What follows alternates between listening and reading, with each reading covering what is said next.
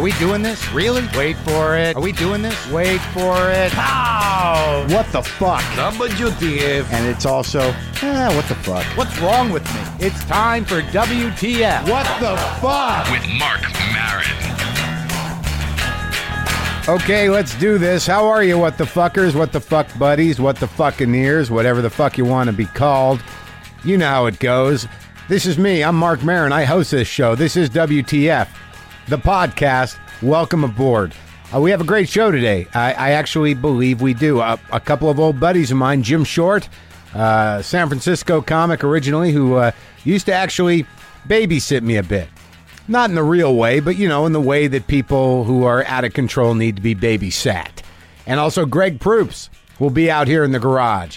They're both going to be here at the same time. Maybe we'll get them on the mic at the same time. Well, I think Jim's coming in earlier, and then maybe he'll hang around because I know he's a big Greg Proops fan. And we'll both sit at the feet of Greg Proops and watch him spin around like a whirling dervish of improvisational lyricism. That's what we'll do in a minute. But right now, I need to address... last Sunday was Easter. I said I was going to talk about it. I'm going to talk about it. It wasn't like it was a major event. Here's how it all happens. I decided I was going to make a grape nut pudding. I don't know if any of you know about grape nut pudding. I don't know if it's a regional bit of business. It was something that was served at a deli that I worked at when I was in college, Gordon's Deli in Pottingham Circle, West Roxbury, Massachusetts. It was probably the last real Jewish deli, and I mean the last real filthy Jewish deli owned or operated in that area in Boston. Boston's not big on the Jewish delis, and I needed to do that. At that point in my life, it was the best job I could have had because I must have been 20 years old, 19 maybe, and I decided that what I really wanted to be was an old Jewish man who worked behind a deli counter. That's what I needed to do. But this wasn't New York Jewish deli. They had some weird shit in the Boston Jew community. A lot of different kinds of breads, 4 different kinds of rye breads. They had sisal rye, they had dark rye, they had light rye, and they had pumpernickel. They had weird kinds of puddings, and this grape nut custard was one, and I loved it. Now, you can just imagine me, little 19-year-old me, hungover all the time, coming in early to make sandwiches, cut bagels, flip eggs at Gordon's Deli. And the place was owned by a guy named Shell, who must have weighed, I'm going to say 900 pounds. That's probably an exaggeration, but you know what I'm saying. He was like 7 feet tall, and he just used to sit in a booth eating boneless spare ribs from the Chinese place next door, going, Marc, can you get me a soda? Can you get me a soda? Could somebody get me a soda? And then there was a couple other guys there. There were old timers back behind the counter. This guy named Robert, who didn't speak English. He spoke some sort of Spanish Yiddish that would just, occasionally he would draw something on a blank piece of paper. He'd hold it up to me. It would be a sort of sketch of a very quick sort of, like almost childlike sketch of a penis. And he'd say, this is your self-portrait. And I'm like, well, your self-portrait, I guess. You drew it. You mean it's my portrait? Ah! Yeah, a lot of that. And then there was Abe, who didn't always hang out. He was an old man, but he was shell-shocked from World War II. Couldn't quite handle anything. And there was me. But, okay, so that was the Jewish deli portion of my life. You know, I did work early on in a bagel place in New Mexico for a New Yorker, but it doesn't count like this counted. So the grape nut custard. I got it in my head, I'm going to make a grape nut custard. And my roommate, or my boarder, or my housemate, that's what we're going with, housemate, Stosh, she loves grape nuts to the point where it's weird. Like, I mean, she could eat grape nuts 3 times a day. She just loves them. I don't have anything against them, but I think they expand in your intestine, and I don't think it's good. It's just my opinion. I mean, I eat them. So I decide I'm going to make this, and she says, why didn't you tell me about this before? I said, what I have to tell you all of my secret grape nut history? You have to know everything? She goes, oh, you're going to make it? And I made it twice, and it came out good. It's basically just a baked egg custard with a layer of grape nuts at the bottom. Spectacular. So I make this, and then we decide I got nowhere to go for Easter. And I don't know where I don't go anywhere for Easter. No one even invited me to a fucking Seder. I am out of the loop. And I don't know if I'm going to go. I don't like to socialize. I don't really know her family. You know, she's been living with me for like 4 or 5 months now at the house. I met her mother briefly. I met her brother once or twice, but I don't know them. And then part of me thinks like, well, they should know who their daughter is living with, because we're probably going to get married. She doesn't really know this yet, so don't say anything to her. And I don't know if it's really going to happen, but it seems like we got a lot of the other stuff out of the way. We can cohabitate, we can watch television, we get along, we eat food, we sit across the table from each other, minding our own business while we work. What else is there? It's done, right? Then there's just the other part, but the actual intimacy and making it into something else that I don't think we're really into. Though we did date briefly a long time ago.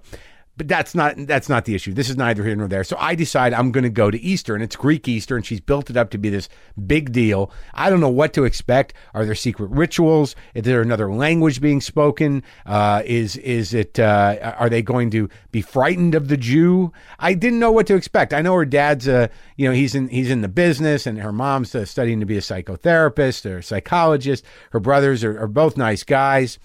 And, I only met the one, but I figured the other guy was a pretty nice guy. So I'm like, why not? Why don't you just go over there and have a nice time? You're not some sort of outcast. You don't have to be in self-induced exile. You're not a freak who's incapable of socializing. You enjoy people. You like to go places. So I go over there, and sure enough, it was going to be great. I went out back. Her brother had 3 whole legs of lamb on the grill cooking. Her dad was chopping something. Her mom had laid out all this food. Anywhere where there's food, where there's a buffet, I'm in. Because as you know, some of you, I have diminishing buffet syndrome that I had to fight, which means that even when I know there's going to be an endless supply of food, I really need to start eating as quickly as possible out of fear that it will run out. Even if I get full immediately. I have that thing. Maybe it's childish. I don't know what it is. But I get there, I meet her family, and then other people start coming over. They're bringing food. I brought the grape nut pudding. Stosh made some phyllo dough and thing, which is everything that Greeks eat for dessert. We had custard on it. And then these other people came, and they had 3 daughters and 1 son, 16-year-old son, and the daughters ranged from 20 to about 28. One of them was in medical school. The other one was on a scholarship somewhere. The other one was well-adjusted and smart. The young kid, the 16-year-old, he's going to Berkeley. The parents looked healthy. Everybody seemed well-adjusted. Now, look, Greeks aren't that much different than Jews. We have tight, loud families that talk a lot. But there was just something about being around so many well-adjusted young people that didn't make me feel bad, but I felt that I was hiding something. I don't know if you ever get that feeling. And then all the grown-ups, her old grandfather was there. It was spectacular. Real family. It felt really good. It was really fun. And then all the older people sat at one table, and I was sitting with Stosh and her friends and her father. This was a big kick in the balls in a way, in a nice way. I got it. He says, so you found your way into the children's table. And I'm like, what does that mean? And then I started thinking to myself, oh my God, I'm like 12, maybe 15 years younger than some of these people. I need to take a fucking reality check because there's some part of my brain that doesn't get any older. My mother always used to say that. She's like, I don't feel, 70 or however old she is. I feel like I'm 25 because there's some brain that just doesn't grow up. My mother's, never did. I was dealing with a 25-year-old most of my life, and I still am on some days, but she seems to be getting the idea that she may be aging because she keeps hurting herself at the gym. But I'm sitting there with these kids. I mean, they're not kids, they're in their 20s, but they were also fucking well-adjusted and pretty and clean. And I was just sitting there, and I had moments where I was talking to everybody. I'm talking to the one girl, she's going to medical school, she's marrying a doctor, and there's that thing inside of me that's like, what the fuck did you do with your life, you filthy bastard? Look at you.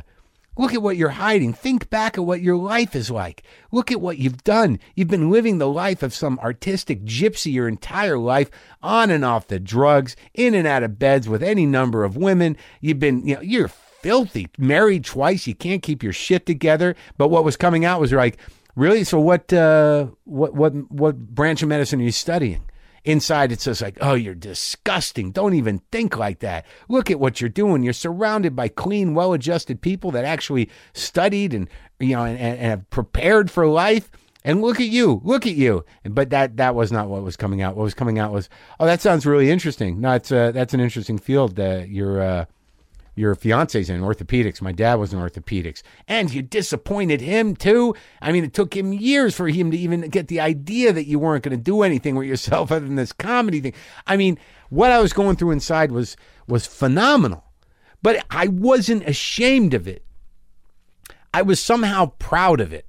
I really believed that, like, in that moment, it's like I could see exactly where people's lives go who do all the preparation. You know, they get all their ducks in a row, and then they whatever you do with ducks in a row. I don't know what you do with ducks in a row. Is that like they're following you? Or are you one of the ducks in a row? Are you behind a row of ducks? Whatever the fuck it means. So they got it all set up. They've got steps to take. I was just in a free fall. I am in a horizontal free fall most of my life, which was very exciting. So most of your energy doesn't go into anything productive in terms of looking at the future. It's just a never-ending, tumbling series of events and damage control following the events. That's your job. I'm in the damage control business. And I don't know that I regret it. I feel I don't think I've ever felt this in my life before, but I'm quite proud of my life, even though I've been a filthy, dirty Jew, artistic bastard, comedian, unsuccessful husband, drug addict, freak. But look, I made it through that tunnel, and now I'm sitting here in my garage, the king of my garage. So I guess what I'm sharing with you is that, I didn't feel like I had anything to hide. Obviously, I didn't, bring up the fact that, I've been dating a dominatrix. I didn't talk about, doing cocaine. If they want to hear that stuff, they can listen to the podcast. But inside of me, it was teeming. And there was part of me that was thinking, really? There's not one fucking broken, badly adjusted youth here. I mean, there's not one troubled. Where are the troubled kids? Do Greeks kill the troubled kids? Do they put them out to pasture? Do they kick them out? Oh my God. But it was pretty nice. It actually made me feel pretty good to be around a family that was so tight and well adjusted. Not that mine isn't, but they aren't. And I guess we celebrated Jesus, coming back to life, the big trick, and we ate lamb and pistachio, and the grape nut pudding was excellent. I think that my housemates' parents liked me, so they won't be shocked if indeed this turns into if we have children. That's all I'm saying. She doesn't know anything about this, all right? So don't say anything.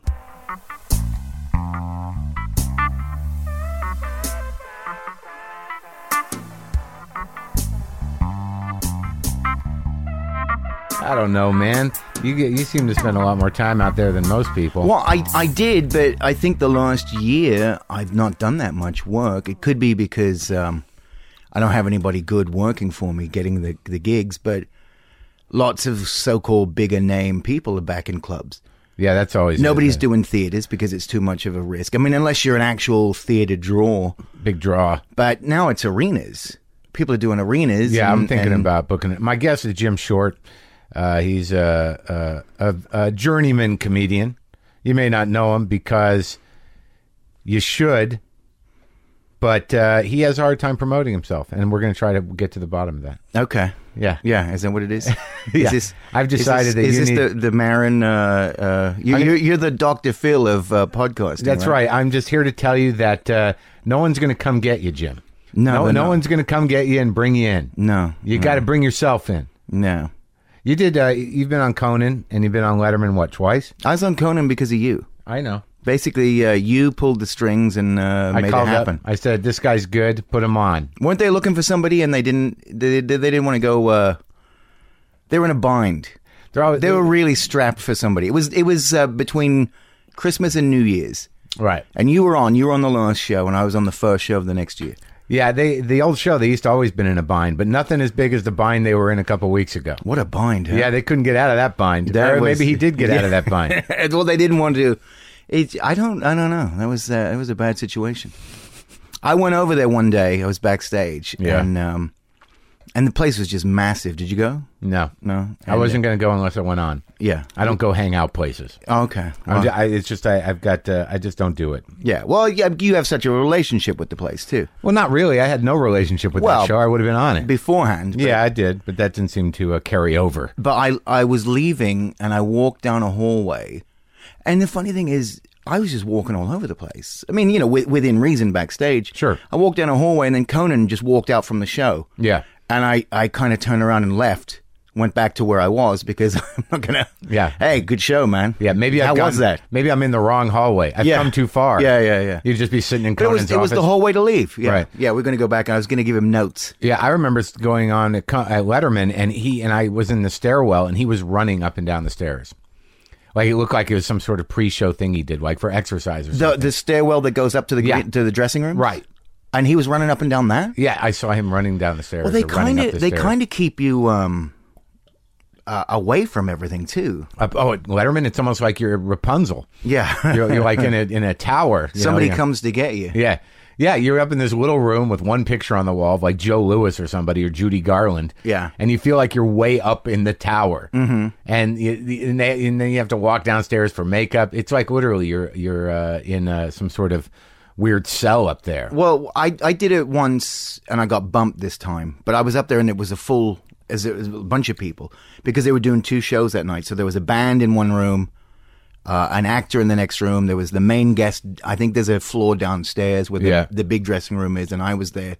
But when I went back and actually did it, I was up on that floor by myself, and it is the weirdest feeling because it's just you up there. Mm-hmm. Well, and it was the first time I'd done the show, so I was panicked, like, this. I hope this goes well. Yeah. And it's just this silence of just being up there and just waiting. Yeah. And Al Gore was the other guest, and they were like, "Oh, you can go down and talk to Al Gore if you want." Like, yeah, I'm going to go just wander around and find Al.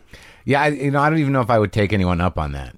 Yeah, I have a great deal of respect for Al Gore, but I couldn't imagine just chit-chatting, really. I know. Well, I wanted to go look in his room and see, did he leave all the lights on? Did he? Oh, yeah, right. Have his laptop plugged in, and he brought an extender. Was he recharging his phone? A waffle iron cooking. A curling iron, everything else. A lot of wasted electricity. Just walk in like, Al, hey, if you're going to talk the talk, let's turn some of this shit off. So, Jim, I should explain to people, Jim and I have a long friendship. He knew me back in the day when I was still quite full of drugs. And he used to go on the road with me and sort of make sure I stayed out of trouble sometimes. I think the Stones called it a minder. A minder? There's a couple weeks there where Jim was a minder. I wasn't any good at it, though. Back when I was married the first time. No, I remember in Sacramento, I think you saved my ass. Well, there were different periods. There was definitely sometimes the drinky Marin. Yeah. There was the cokey Marin. Yeah.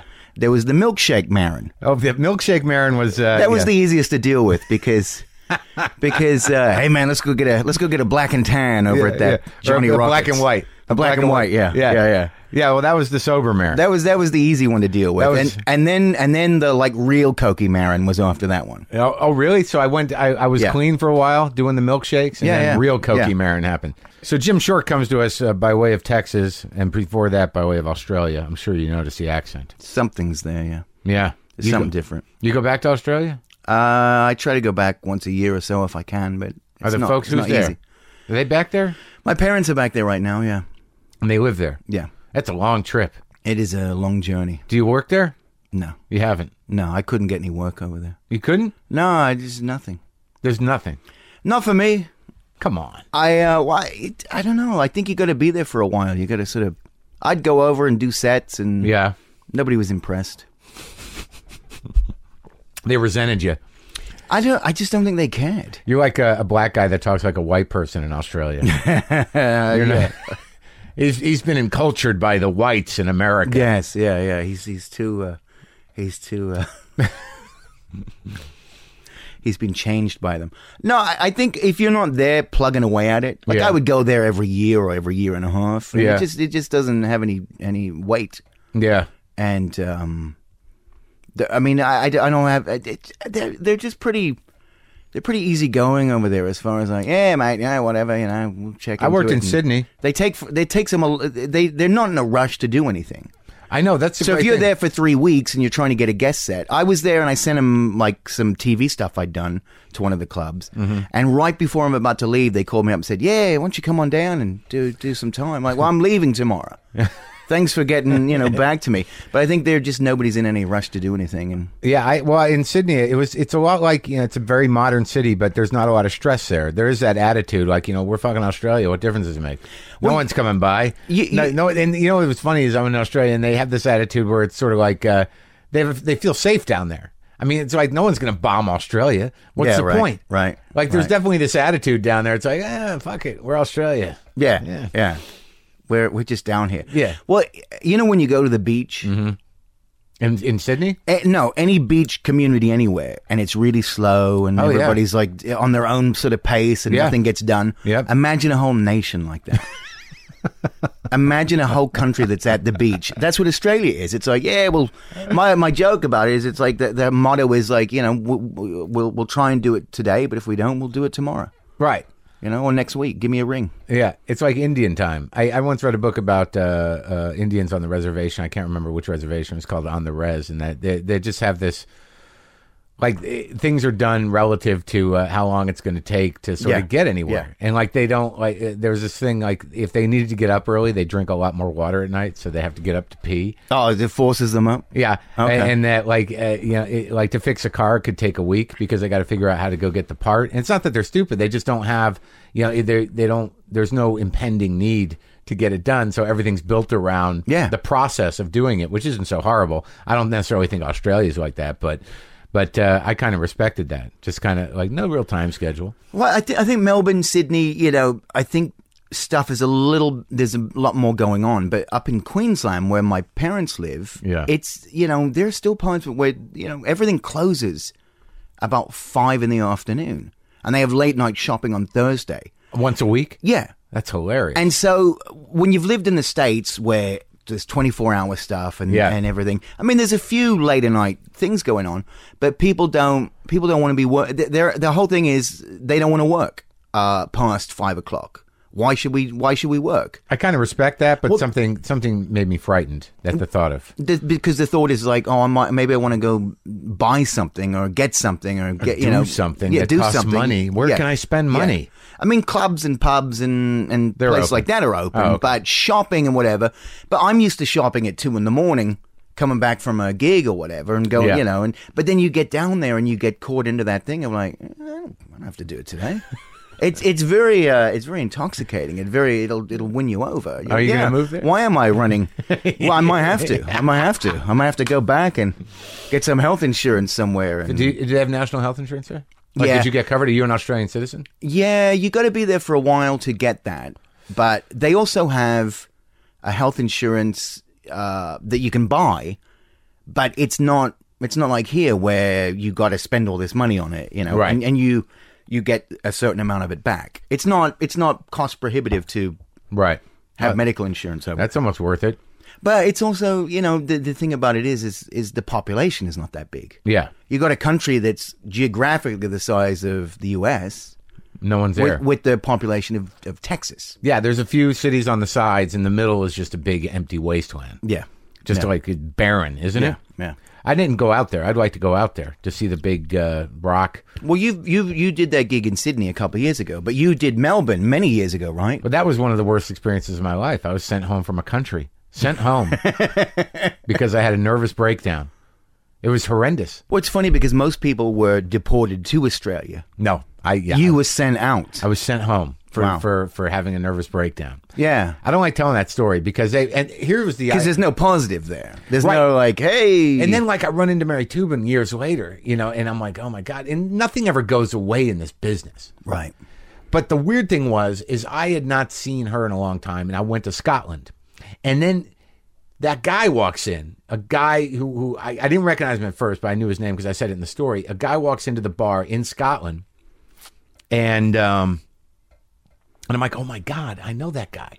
It was that guy who opened for me in Melbourne, that guy Greg Fleet, right? So I said, I know you. And I'm like, I'm the guy. Remember they sent me home? He's like, oh yeah, kind of. But I had no idea that over the years, because there's 10, 12 years between, then and now. I mean, that must have been 91, 92, and I was just in Scotland last year, so 15 years, right? Yeah. And I hadn't seen Fleet, and I didn't know he was a notorious fuck-up, like, a complete, strung-out heroin junkie, like... Oh, really? Yeah, like, everyone's just waiting around for him to die, but everyone loves him kind of guy. So I had no idea his life or his history, but he sits down with me, and the waitress comes over and takes the order, and I said, I have a club soda, and he's like, I should be having that too. And I go, why? He goes, I just got out of rehab. And I'm like, oh, all right, well, maybe you should. And we started talking, and I'm a sober guy, right? And then, for some reason, he's been in and out of rehabs for, 15 years, and has a really bad problem and can't stay sober. And I talked some shit to him, and somehow or another, we ended up going to meetings every day that I was in Scotland. Really? Yeah. So I actually, succeeded, and everyone's shocked because, it was the Fringe Festival, and everyone just gets fucked up. But he stayed sober for that month, because I somehow inspired him. I don't know what happened to him, but it was sort of this weird round the horn closure to the whole Melbourne experience that somehow I made up for it. That's the whole reason you went to Melbourne. You were placed into his life. Right. So that later on, you could give him 1 month of sobriety in Scotland. I think there's a gift to that. It made me feel pretty good. It made Scotland all the more tolerable because that was no fucking party. Yeah, yeah. Now, when you started doing it, I remember when you first started, you didn't lean on the Australian thing too much. Do you do it more now? I talk about it a little bit only because I've gone over to visit, so I have some jokes about it, but I try not to overdo it, but, Yeah. I mean, I'll talk about a bit of this and that. I mean, sometimes you just have to, you just talk about whatever is funny, and since I've gone there to visit a few times, I've gotten some jokes about just being there, because I go back there now. I don't live there. I haven't lived there in 30 years, so it's not. It's a foreign place to me in a lot of ways. But you still got a heavy accent, right? Yeah, but it's morphed over a bit. I mean, because I've been here for so long, it sort of changes. In fact, when my Letterman episode aired in Australia, people from there emailed me and said, "You might be fooling the Yanks, but we know better." You're kidding. The fucking bastards down there. They will not. They hate everyone, including their own. What would they rather than good on you, mate? Apparently I'm the only Australian-born person that did stand up on Letterman. I don't know if that's still the case, but it was. Is that true? Yeah. And they were mad about that. Well, they were mad that I was a fake. How are you a fake? I don't know. I guess I don't sound Australian enough. Because you don't live there? I mean, what the fuck is that about? They thought I was pretending to be from Australia because there's so much to be gained by that. I'm living in Hollywood now and just living off my Australianness. Yeah, how's that going? Yeah, I'm hanging out with Nicole Kidman and Keith Urban every night and throwing phones with Russell Crowe, your old mate. Russell Crowe. What's up, buddy? Who's actually from New Zealand. Really? Yeah. So when he wins awards, he's Australian. When he throws phones and does bad shit, he's from New Zealand. He's from New Zealand. So where you like? What's it like out there, man? Well, I think in the last few years, people have. Well, it just depends because I haven't worked as much over the last couple of years as I used to. Yeah. Especially this last year, because there's not as much work going. Stand-up club work. Right. And it really is that thing, like, if you're not famous, people aren't coming out for you. Right. They might get some people in, but it's not because of you. It's because they've given them free tickets or radio giveaways. Right. And honestly, because it's become such a fame culture, that honestly, if they don't know who you are, they're sort of not interested. And some of these clubs, and so it just depends on where it is. Because I used to be of the mind that I could go anywhere and I could do what I do, and they're all going to get it. Because basically, people... Well, you're a strong comic, man. If they pay attention. Sure. But now, I think they're just getting in people that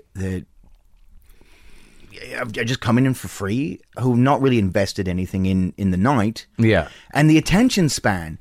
I mean, you'll have the opener and then the feature go up, and within about 10 minutes of your set, they're sort of like, well, we're done. They have this hour and 3 minute attention span, and they're sort of done. And then the last call, and then checks, and so there's like this 25-minute slog through your silly jokes that you love, and they're all sitting there going, "Why is it?" Sometimes I feel like Truman Capote up there reading them a book. Like they're just looking at me like, why is this man just speaking to us? Where is he from? What is this? You know? What does he need from us, this fellow? And some places, I was up in outside of Detroit. I was in Toledo, and they booed me because I was from another country. When was that? About a year ago. Really? I got up there and I said, because I have to address it. I said, I'm not from here. I'm from another country. And I got some jokes to go with it. And somebody go, boo. Really? Yeah. And there's this little sort of xenophobic sort of thing going on. Now, there are some great places to play. You can go to Seattle and you can go to Washington, D.C. and here and there and whatever. But there are just some places where people find I don't know, it's just... But I also think it's how clubs are run, too. If you got somebody who knows how to run a club... Yeah. And in some places it's not the case. It's gotten a lot better for me in terms of judging audiences because I've got a few people coming out to see me, but like I just go back and forth between looking at audiences and thinking like, oh God, what am I got to say to those people? They're all awful. They're just a horrible group of people that are... It makes it sound so bad the way we're going on about it, but I think that you'd find if you talk to somebody who's really successful and popular, they'd give you a completely different story. It could just be that nobody's coming to see me, so that's what I have to do. You have to now win people over. And unfortunately, you want to get up there and talk about not necessarily important issues or, I'm going to change, because nobody's changing the world with comedy. Yeah. But you might be able to bring up this or that or certain things that are in the news, and people just don't want to hear about it. Yeah, they're like, we didn't come here to learn. Yeah. Why don't we direct people to your website? Because Jim could sell some CDs. Let's sell some Jim CDs. I don't think they're even available on the website right now. What the fuck does that mean? I'm out of them. Are you really? Yeah. What, do you got to get some printed up? Probably so, yeah. Want to sell some of mine? Yeah, let's sell some Marin CDs. I'm trying to remember the first time, because I'd seen you on TV. Yeah, your favorite story about me is when I was compulsively, polishing a box. Oh, that was one of the stories, yeah. Yeah, when I was married to Kim, and I was just like, I got obsessed with this, wooden box that I really needed to sand and polish. That, you always bring that up. That's a good one. That was like some obsessive, weird thing I was doing to avoid my life, polishing boxes. Then Sacramento, I remember Sacramento, that I think that was milkshakes and maybe a little Coke, but there was a period there where I needed you around so I wouldn't sleep with girls on the road. Behind my wife's back, the first wife. You helped me out, man. It was fairly successful. Yeah, we worked out. It worked out. Well, I'd met you in Austin, like briefly. We had dinner somewhere, right? You and I and a few other, but I didn't really know you. But we worked together in Walnut Creek. That's right. That was the first time I really got to know you, and everybody was like, it was my first week to work there, and everyone was like, "Who are you working with?" So I'm working with Marc Maron, and people would go, ooh. Oh, come on. Well, because you weren't known to be very friendly or nice. Should I not bring this up? Is this not what the show is about? Oh, it is about that. But I think, so I was panicked. And I get up there and I'm doing my stuff. And then I think I did a joke that wasn't necessarily similar to one of yours, but it was on the same sort of theme and topic. Right. And probably not as good. I don't know about that. And then so you get up there and you're like, whatever, you come in with the long hair at that point. Yeah. And you're up there and you're like, well, I'd like to talk about such and such, but it's already been touched upon tonight. Oh, and I was like, oh shit, I better go grovel in front of the... And then you were fine. Yeah. You ended up being great. We ended up hanging out, being friends until about a year ago. And then that it all ended? Yeah. Come on. Dude. No, and then we started hanging out because you were like, how come nobody hangs out with me? Nobody hangs out with me. I know. And so you were working the Punchline in San Francisco the next week, so I come and hung out with you. And well, Jim, we've had many adventures since. We have, and you were there for me during this horrendous divorce time. That was one of the highlights of my divorce was a Jim Short moment. I'm fucking broken man, and I'm at my house, and Jim comes over, and I'm just like, it was just relentless. I think I cried. I started crying because I just couldn't handle it anymore. And then like Jim's over, and I'm like, let's just watch a movie, man. Let's just get a little piece, right? And I turned the DVD player on, and it's fucking broken. And I pulled it out, I unplugged it, I went onto my front porch, and I threw it against the ground until it shattered into several pieces. And I was like, it's nothing, I just fucking lost it. I'm weeping, and Jim splits. I left. I have no idea. I'm like, what the fuck? I'm like, I just overloaded him. He couldn't handle it. Couldn't handle the emotion. And then about a half hour later, Jim shows up with a brand new DVD player in a box. And I'm like, oh my God, that's the best thing that ever happened. That was fucking awesome. And we sat there and watched movies. That was great, and I appreciate that. You've been a good friend, buddy. Yeah. Wow. So I wanted to see how the movie ended. But that's what you do. You know, there's not much I can do about your divorce situation. That's right. But as far as the broken DVD player, that was great. I can fix that. That was great. Target is just down the street. Yeah, I thought I got there 15 minutes before it closed. I don't know how you pulled that off. And you fucking pulled it off. And I'll never forget that, man. Well, thanks for stopping by the garage, buddy. Thank you very much, Mike.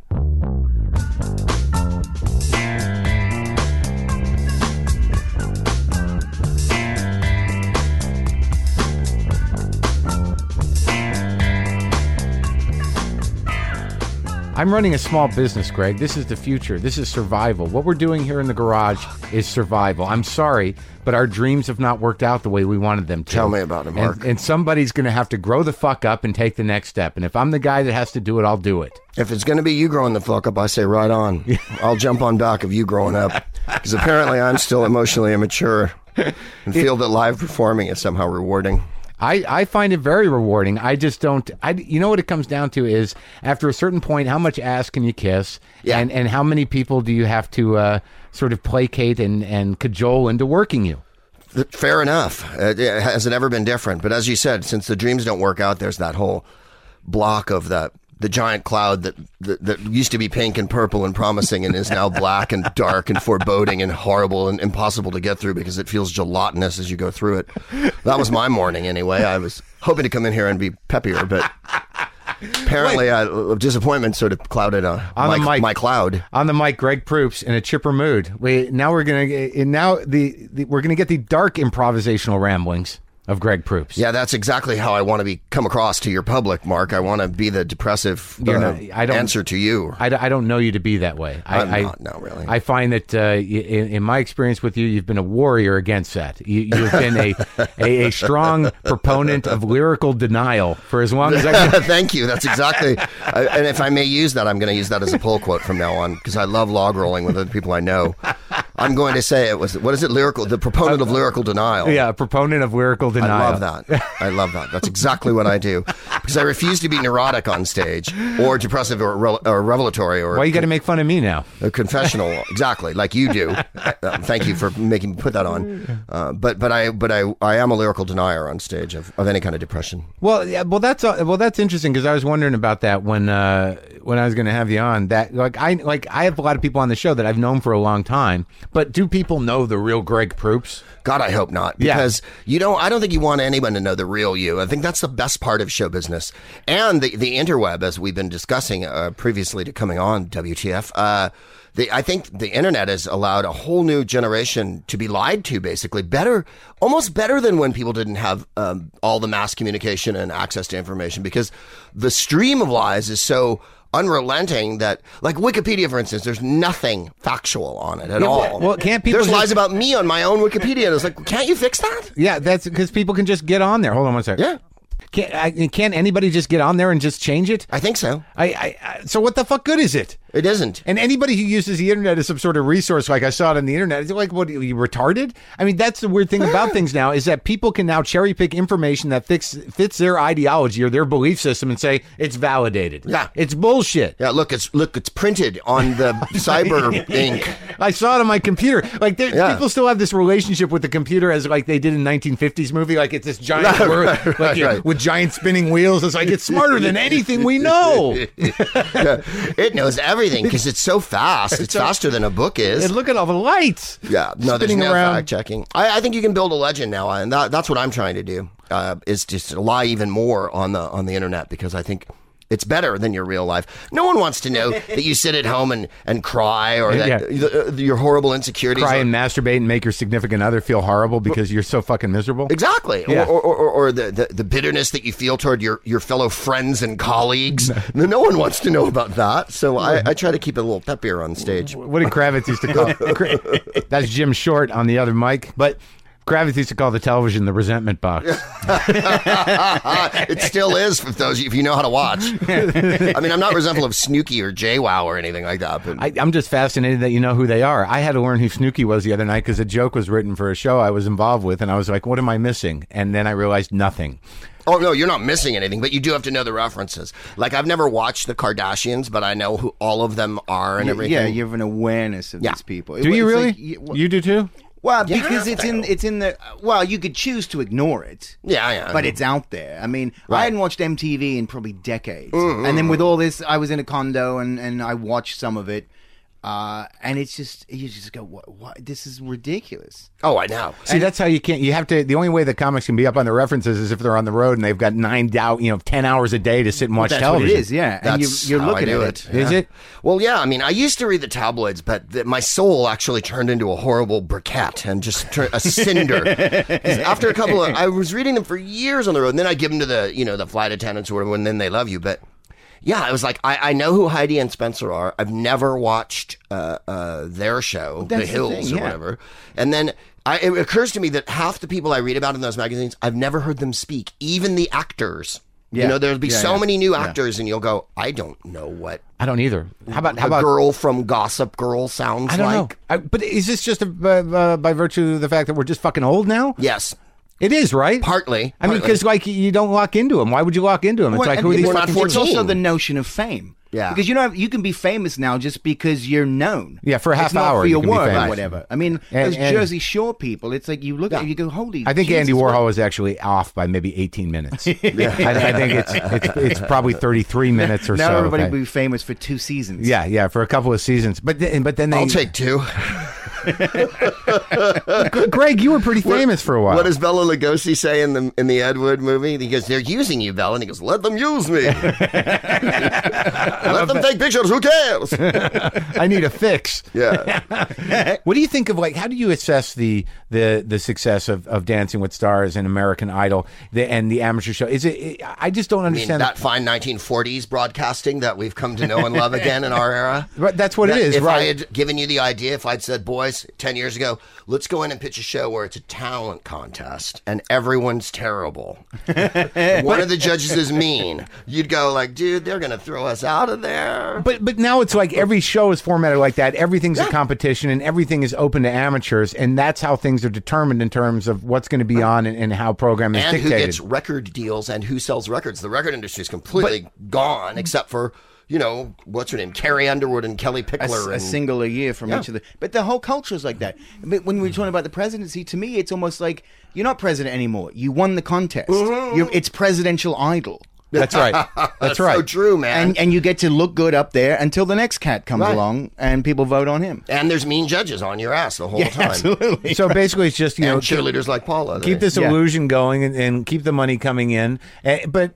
what is it saying about the American people? Why do they watch it? Because they're thinking like, oh, anybody can do this. Or I could do this. You can watch it with your family for one thing, and you don't have to explain to your 5-year-old children what fellatio is or whatever horrible jokes are going down on the network sitcoms. Because if you watch network sitcoms, they're almost all venal, evil jokes. We wouldn't do them on stage. And now you know what I mean? Yeah, like they're really nasty. And now there's this movement in sitcoms where the people don't even talk like people talk. Not that they did to begin with, but at least there was some emotional connection between an ensemble. And now it's just these weird, ironic joke machines. Just talking at each other. And because the writers tend to skew a little younger, it tends to be fairly graphic and not a lot of subtlety. And they don't like to spin things; they like to throw everything right down the middle. I don't watch anything. I seem to be moving further away from references to just, broad philosophical ideas. But is that bad? Okay, you guys, Carlin died, right? Yeah. And then you know how Carlin always said he dropped doing topical because he hated to work for a year on a piece. And then, of course, it's gone. Turns into garbage, who cares about Karl Rove now? Right. So my 10 minutes on Karl Rove is history. So he went to the bigger, broader, I think God, that's this. Of course, he still did. Even on some of the later specials, I believe there's a fuck Lance Armstrong thing that goes on for 10 minutes. Well, which will not stand the test of time. But Lance Armstrong has legs. Right. But if it... and ball. Ball one. One ball.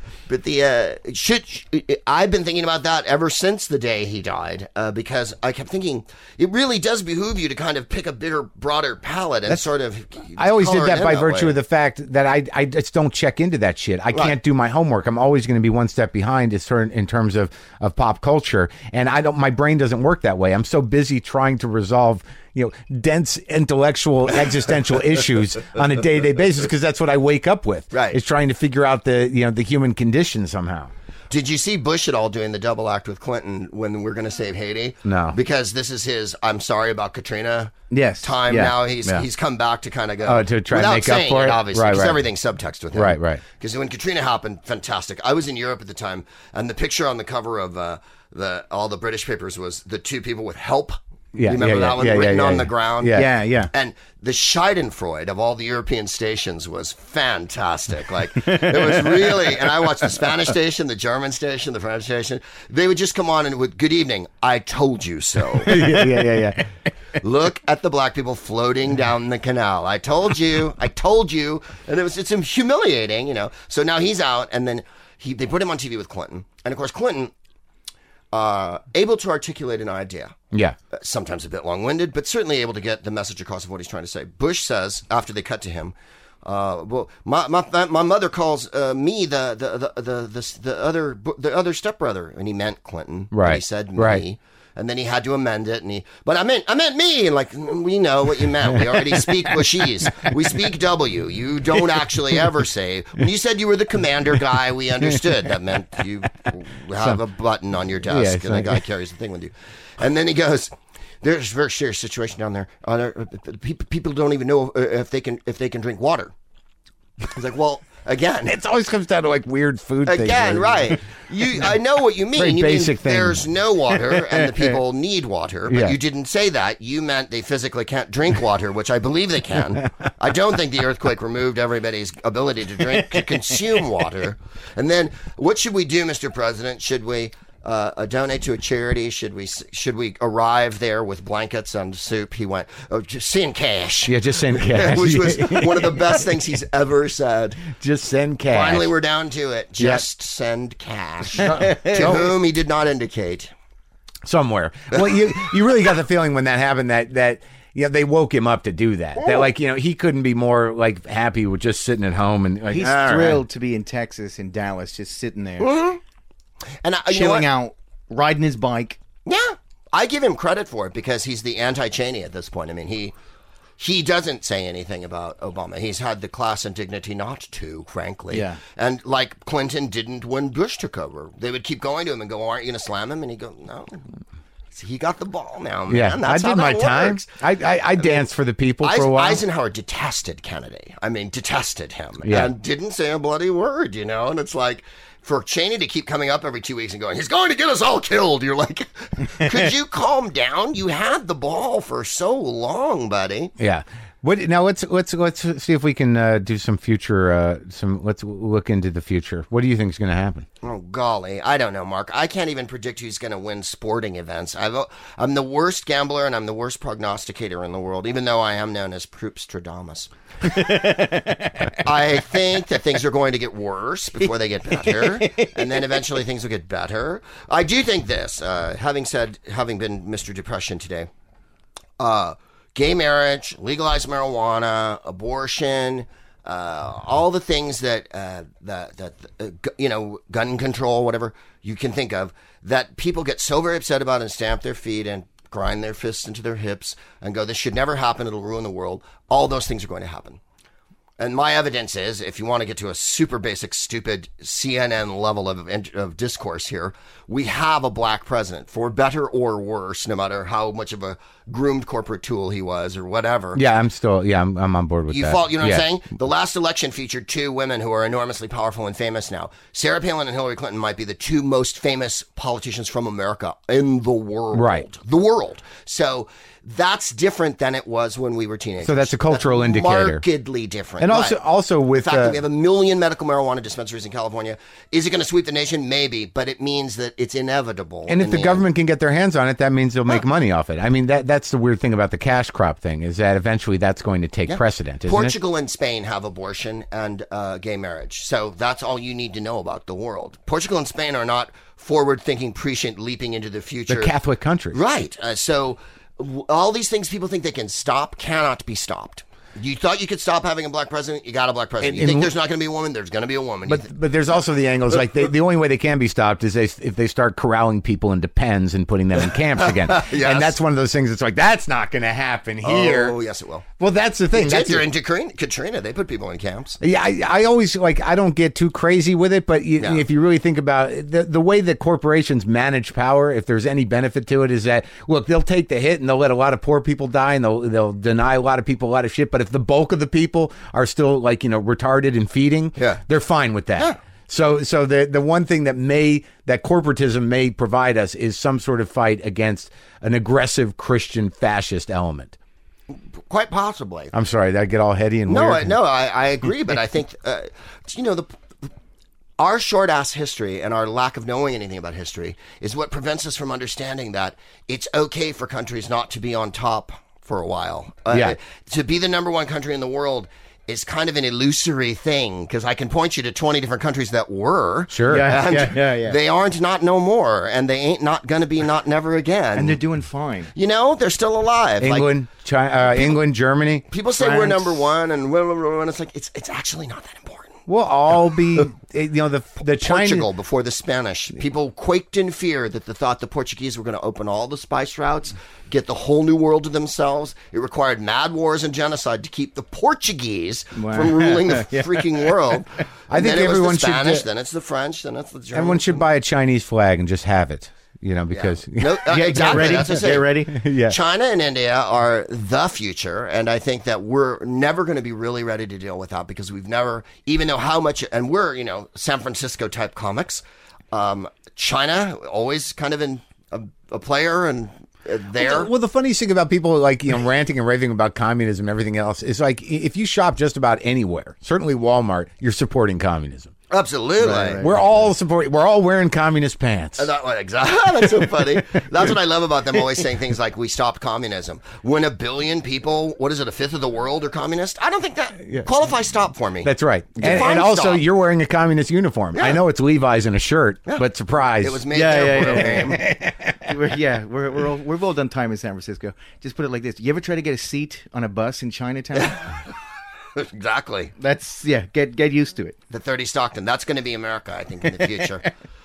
I think young people are at the same time as being fascist, hipper than they were, because young people don't give a toss about medical marijuana or gay marriage or any of those things that seem to be stuck in the middle of. What do they give a fuck about? Oh, honey, I can't tell you. I'm hoping that they're not Snooki and Heidi Proud. I don't think they are. I think there's other people. They too. seem smarter and less sexually inhibited and also more technically savvy. Way more. But I don't know if they're concerned. They're just texting. They're just texting. I just text. I almost killed myself they're texting. constantly texting. They're constantly texting. I've been in that place. I always say, when the history of this decade is poorly tweeted, yes, the history of the decade will be 140 characters or less. WTF, everything sucked. Sad face, sad face.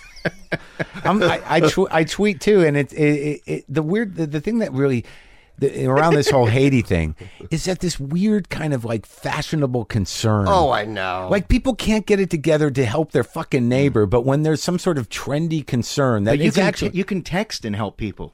I know. Yeah. You don't have to do anything.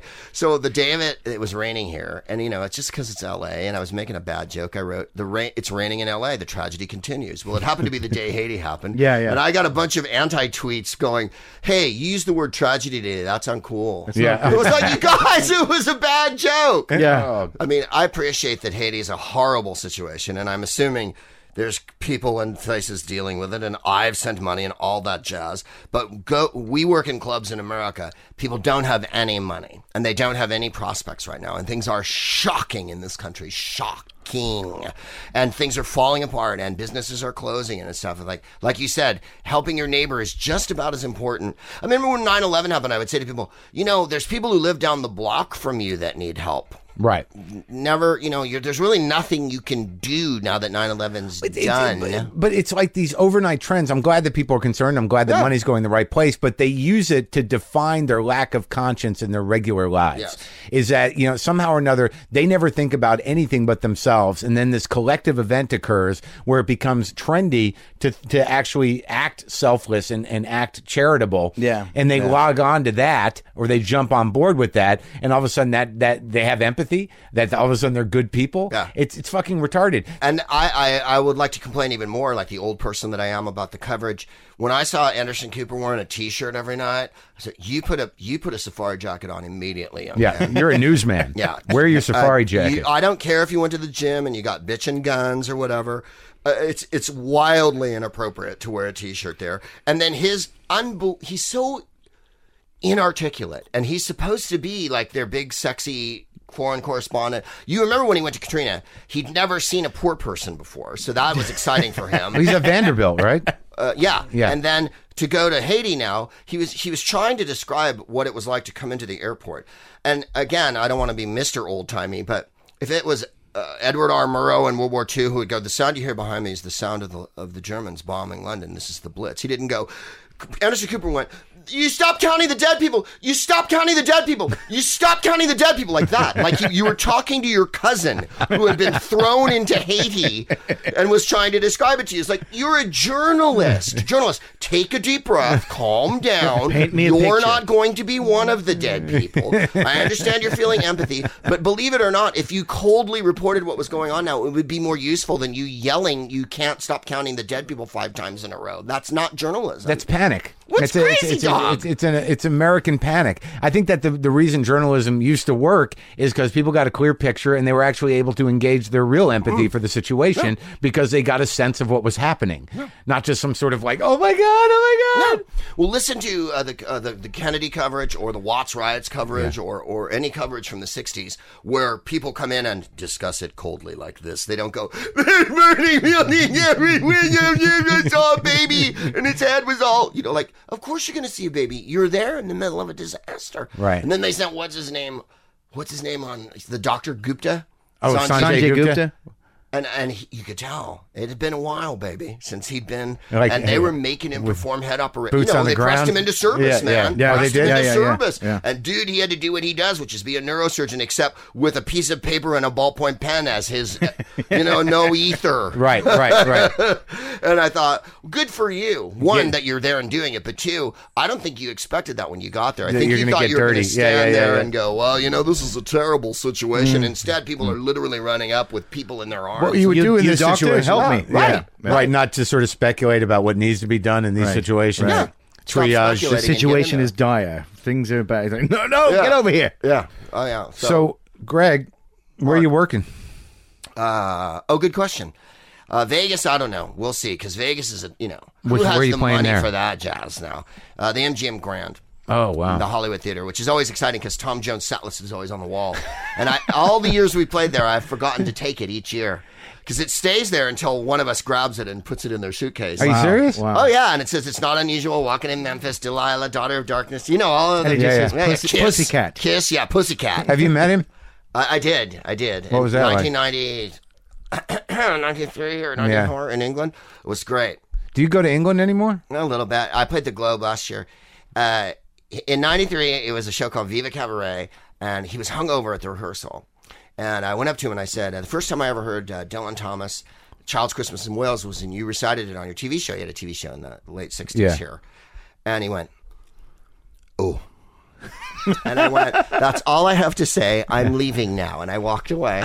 And then he was really hungover, so we all went to this pub after the rehearsal. And by the way, he sang Full Tilt Boogie at the rehearsal. He did It's Not Unusual, and he did it twice. Full volume. Like, he doesn't have a rehearsal. Right. Like, you would go, "I'm going to open with I Hate the World," and then I'm closing with My Penis in a Sandwich. Full voice all the time, right? Right. He just it happens every day. Bam. Like there's no restraint. So we finish. And he goes, oh, I'm hungover. And he's a beautiful, beautiful Welsh voice like Anthony Hopkins. Like all Welsh men, Ciarán Hinds, all of them. Yeah. They all talk like this. It just makes my pussy quiver. And he goes, I'm hungover. So we go to this pub in like a shit part of London. And it's just a regular pub. It's not like a hotel bar, where you would go, I'll have a drambuie and she'll have a B&B and a pony or whatever. He goes, I'll have a Fernet Branca. And I don't know if you know what Fernet Branca is. I have no idea. It's a root liqueur that is notoriously a hangover cure. Oh, but you okay. have to be a serious drunk to want to drink it because it tastes as if the Russian army's underwear has been rendered into a bottle. It's extraordinary tasting. And I had a German friend in San Francisco. But if you went to Tosca's in San Francisco, they've got Fernet Branca, right? Because that's a place where alcoholics roll into at 7 p.m. Yes, yeah. Amping up for the night. So the whole Fernet Branca just to kick my bloodstream into, to unclog it. Have you drank it? Oh, I have. It's not. My friend Jeff Davis drinks it, and he's quite a dipsomaniac. Yeah. So he goes, I'll have a Fernet Branca. And the barman goes, a what? He says, Fernet Branca. And he goes, we don't have bloody Fernet Branca, And then fantastically switching flavors and moods immediately. Yeah. He goes, well, then I'll have a peppermint schnapps. The spectrum of flavor. Really? Christmas candy? You went from digging what a mole would leave behind to... So I loved him for that. And then he sang after the gig, we went back to the pub, which was on the premises, and that's what you have to love about England. A pub on the premises at the studio. So we're drinking. He sat with a bottle of champagne between his legs, smoking a cigar, right? Singing all night long. And he sang Jimmy Reed, we're going up, we're going down, we're going up, down. Any way you want. Yeah. And then he did a Bill Brunsey song called If You're Black, Get Back. If you're white, it's all right. If you're brown, stick around. But if you're black, get back, right? And that's the chorus. So the next day we're on the plane coming back to America, and his son is his manager. And as good looking as Tom is, his son looks kind of like Rumpelstiltskin. And you have to say his name 3 times in order to get him to go away. And the whole enchilada, right? He's tiny and he has goggly amphibian. He's a lovely man. He was really sweet. And so I'm getting up there, and Tom is reading The Sun. And his lips moving, fantastic. He's right below the Rod Stewart level of intelligence. He's literally reading The Sun, page 3, girl. Blah, blah, blah. Yeah. So I come up to him and I go, Tom, we did the show last. I'm reminding him, because he had to introduce me and he couldn't say my name. That was like an hour. Proops was not going to happen. There is no Welsh Proops. As you know, his name is Jones. That's a proper Welsh name. Yeah. Smith and Jones are proper Welsh names. Right. So.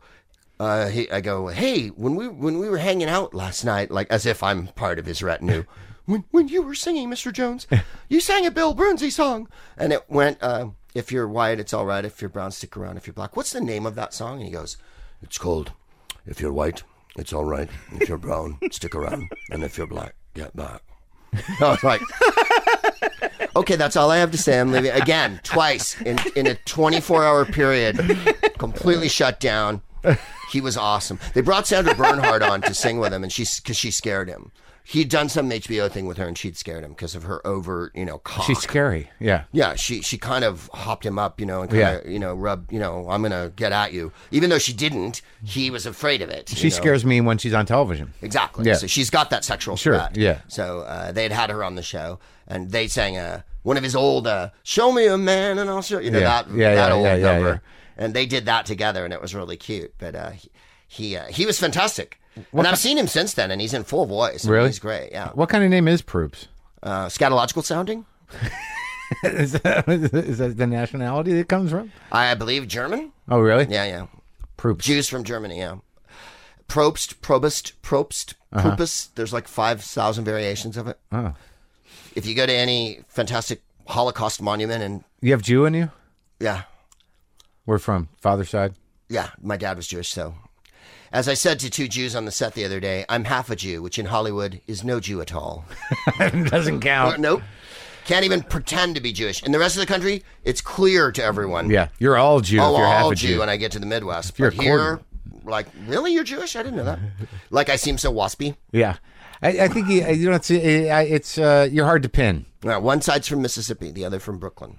So you kind of canceled it out. Yeah. I got shit kicky on one side, and All right. Well, Greg Proops, Jim Short, this was fun. It was like watching Greg Proops shows. Spectacular. And your website is what? GregProops.com.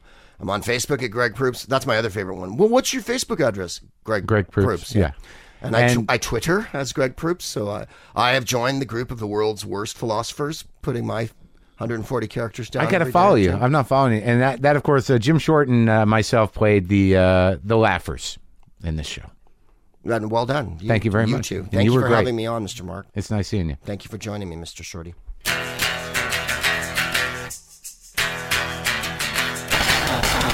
Okay, that's it. That's our show. Thank you, Jim Short. Thank you, Greg Proops. Thank you, JustCoffee.coop, that I didn't pow because I wasn't drinking any, but you know where to get that, WTFpod.com.